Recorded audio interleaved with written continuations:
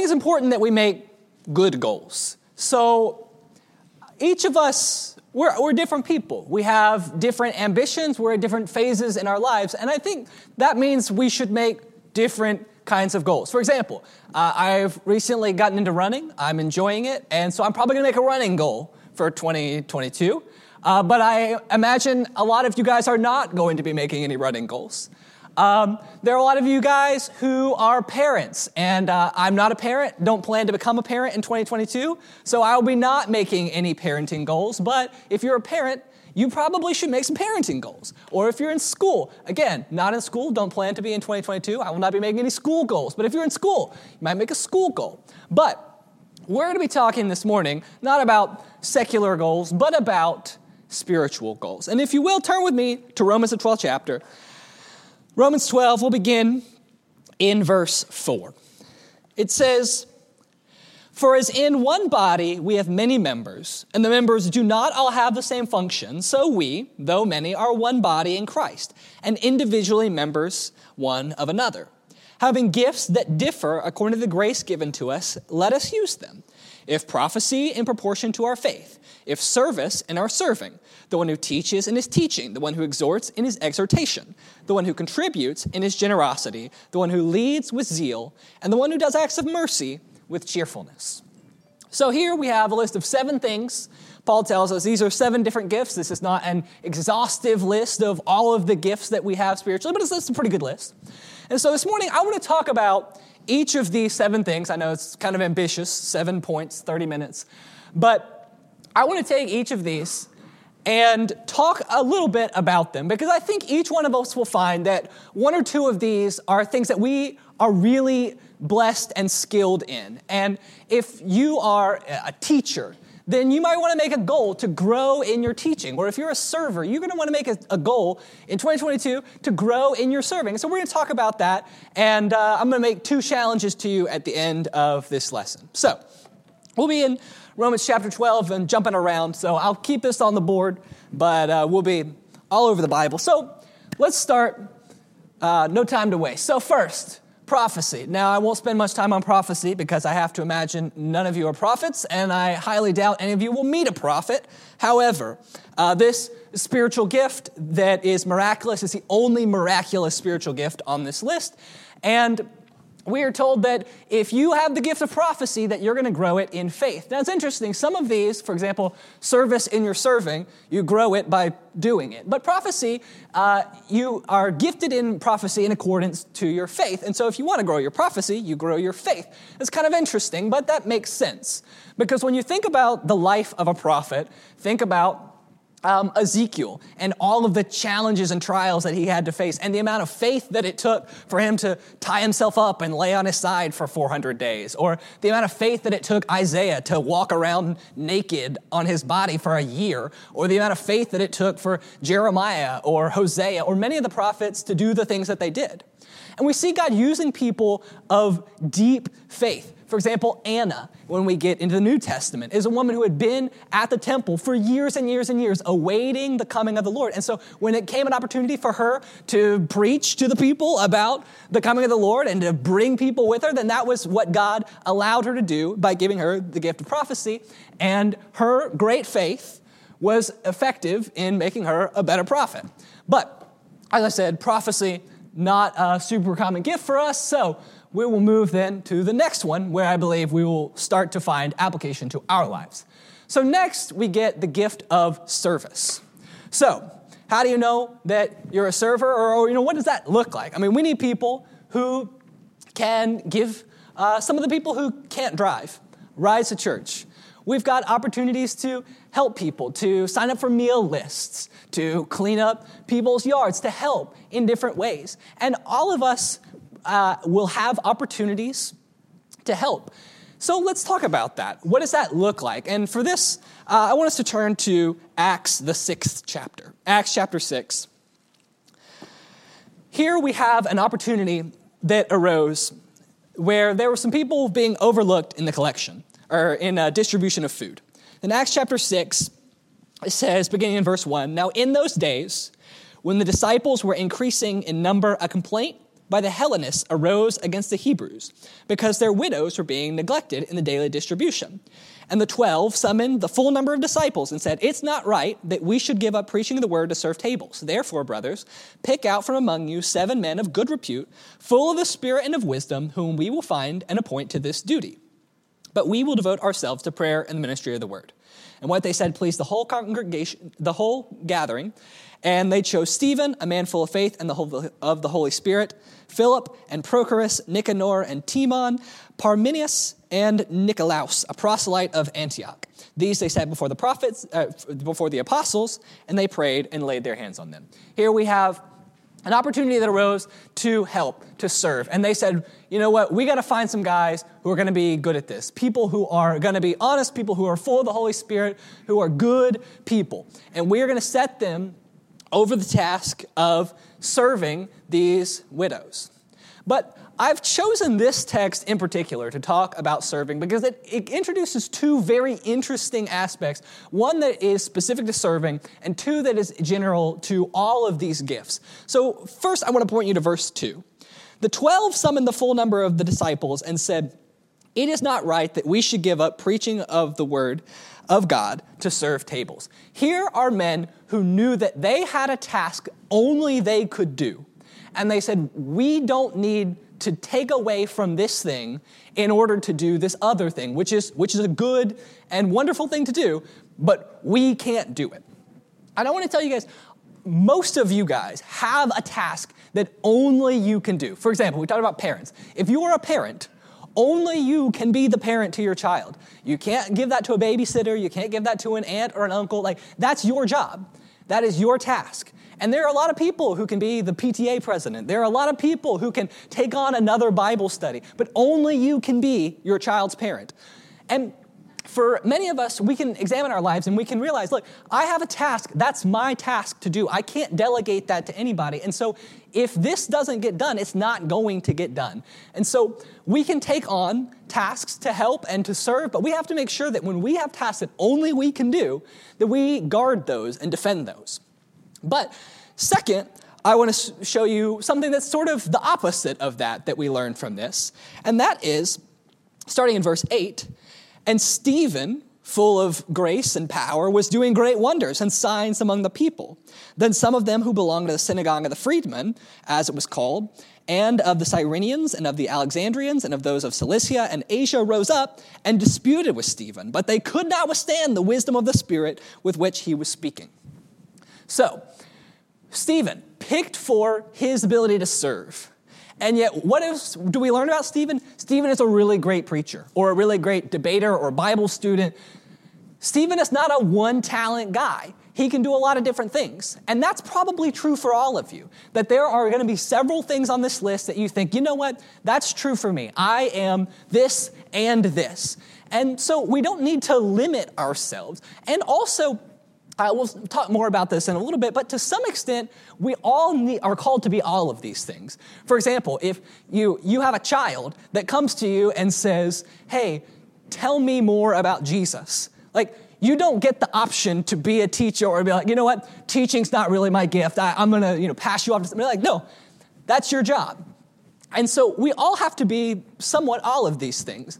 But what I'm saying is, what we learn from service is twofold. First of all, that we have to make sure that if you have something only you can do, that you make sure to not let things get in the way of you doing what only you can do.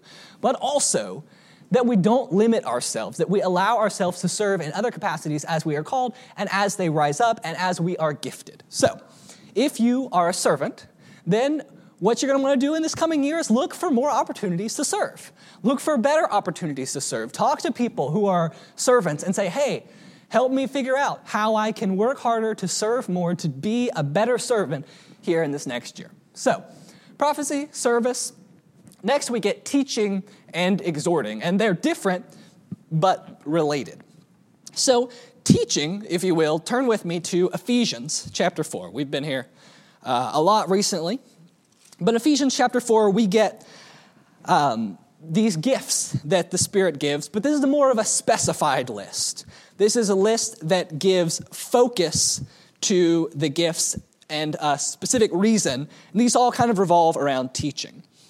So we're said, starting in verse 11, he, that is Jesus, gave the apostles, the prophets, the evangelists, the shepherds, and teachers to equip the saints for the work of the ministry, for building up of the body of Christ, until we all attain to the unity of the faith and of the knowledge of the Son of God, to mature manhood, to the measure of the stature of the fullness of Christ, so that we are no longer children, tossed to and fro by waves and carried about by every wind of doctrine, by human cunning, by craftiness in deceitful schemes.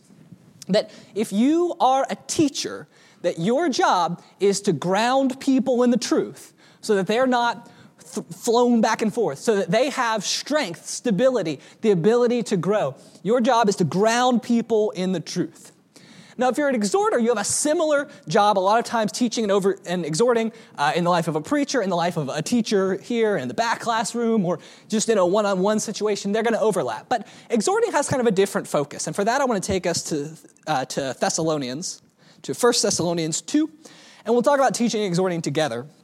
As I said, a lot of times their application is similar. So in 1 Thessalonians chapter 2, starting in verse 10, Paul is speaking of the way that he interacted with the Thessalonians, and he says, "You are witnesses, and God also, how holy and righteous and blameless was our conduct toward you believers. For you know how, like a father with his children, we exhorted each one of you and encouraged you and charged you to walk in a manner worthy of God, who calls you into his own kingdom and glory." So exhorting, not a word that we use a whole lot, but its synonyms are things like urging and encouraging. And if teaching has the idea of grounding in truth, exhorting is the idea that you want to take that truth and apply it in your life. This is a lived kind of Christianity. And that's what Paul says in verse 12. "We exhorted each one of you and encouraged you and charged you to walk in a manner worthy of God, who calls you into his own kingdom and glory." So teaching is grounding in truth. Exhorting then would be urging people to live out their life. And as you can see, those are very related, but they're also sort of separate.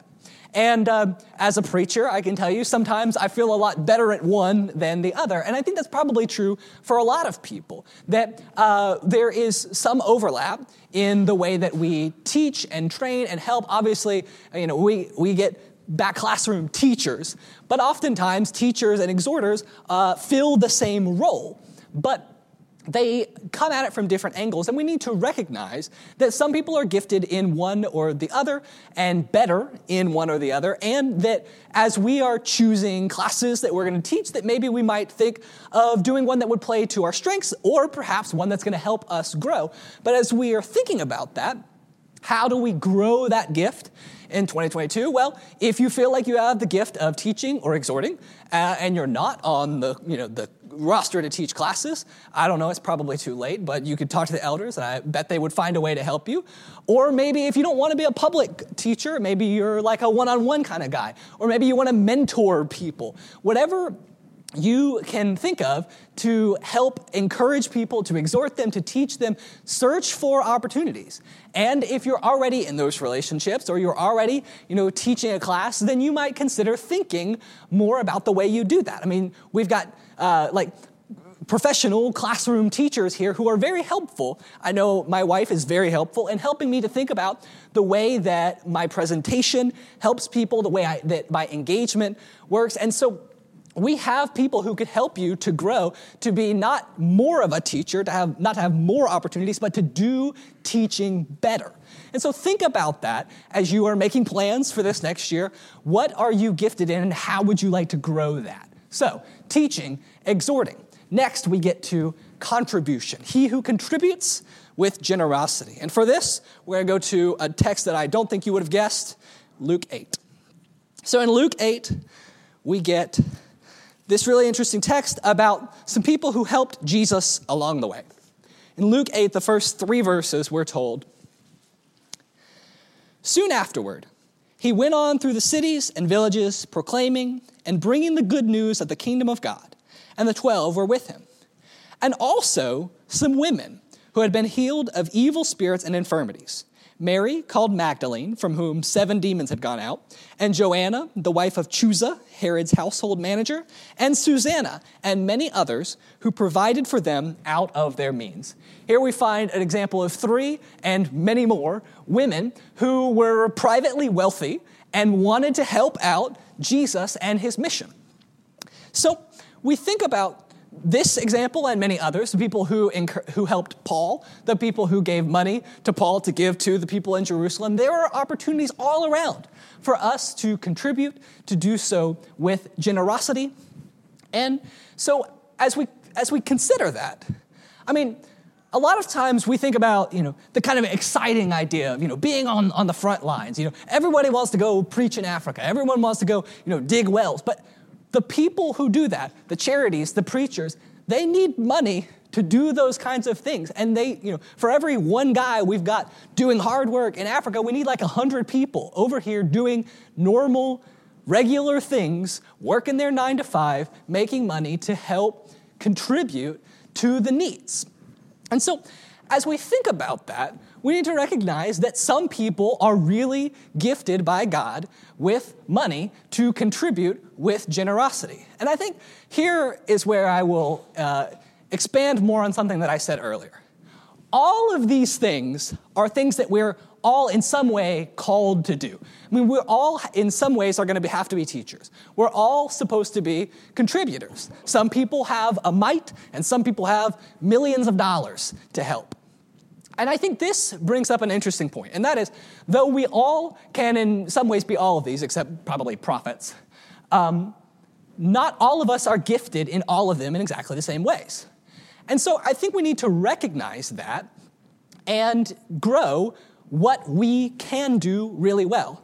I was thinking about this in the context of a business, for example. I worked for a summer at a place that built tow trucks.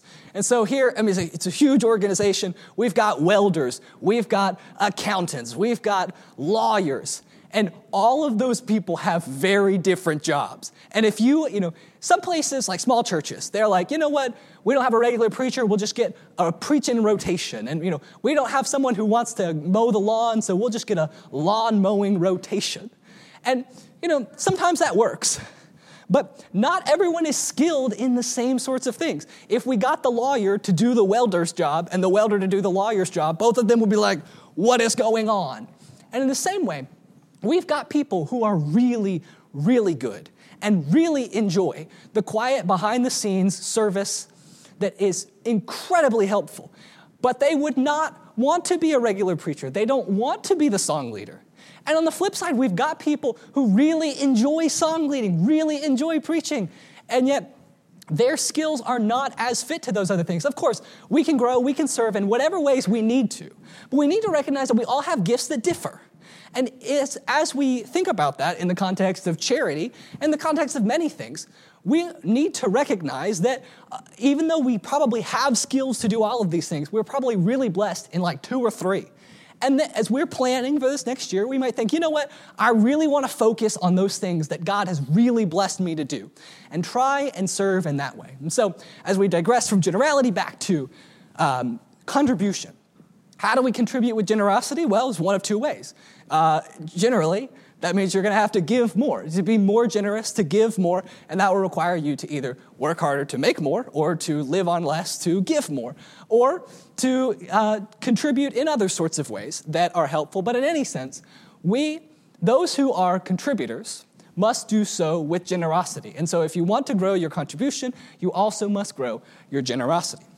So that brings us then to the final 2. He who leads with zeal. And this isn't super complicated. We think about the people who are leaders here, whether we're talking about sort of informal leaders, or we're talking about people who have been appointed to teach classes, or we're talking about the elders who are here to guide our church in a proper direction.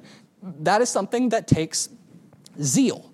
And if you'll turn with me to Acts, the 20th chapter, we'll see what Paul says to the Ephesian elders. Acts chapter 20.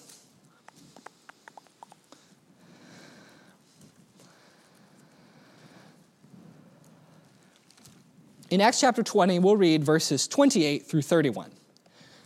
Paul says, "Pay careful attention to yourselves and to all the flock in which the Holy Spirit has made you overseers, to care for the church of God, which he obtained with his own blood. I know that after my departure, fierce wolves will come in among you, not sparing the flock, and from among your own selves will arise men speaking twisted things and draw away the disciples after them. Therefore, be alert, remembering that for 3 years I did not cease night or day to admonish each of you with tears. Paul really, really cares about these people. It is very important to him. And so he is encouraging, exhorting the elders here that if they're going to do their job, they need to do it with urgency, with zeal, with intensity. That this is not something that you can just kind of come in and do half-heartedly. It's going to take an effort. And the same is true for being a teacher. We have teachers who spend a lot of time working really hard to present their classes.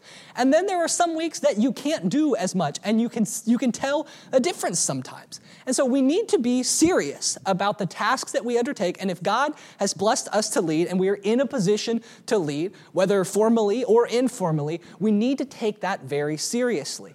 And as we grow our leadership, the way we do that is by growing our zeal, to grow our intensity, to grow our fervor, to grow our excitement about the things that God has blessed us to do, and to take the job that God has blessed us with and that the congregation has entrusted us with seriously. Finally, then, the one who does acts of mercy with cheerfulness. Now, acts of mercy, I was confused about this at first, but I think that mercy here, typically I think of mercy and grace, but I think we should think of this more as the unmerited favor kind of idea, that those who are doing acts of mercy has a lot to do with defending the defenseless, that it is taking care of the people who don't have much to contribute back, that they can't take care of themselves, that they need other people to help them. You might think of, pure and undefiled religion is this, taking care of the widows and orphans. And we think about, in like Acts, for example, Barnabas standing up for Paul, that Paul, he's an intense guy, an amazing dude, but this is the beginning of his ministry, and people don't trust him. But Barnabas comes to his rescue to stand up for him and say, no, this guy, you can trust him. He's really good. And he puts himself out there. I think about this maybe in modern times. At the beginning of the COVID pandemic, there were a lot of people who were saying, look, COVID is not that serious. We're overreacting. Like, it's just going to kill the old people and the babies. Like, that's not that big of a deal. And there were people who stood up there and said, no, that is a big deal. Like, we need all the people. We can't just cast aside a whole portion of our population. Everyone matters.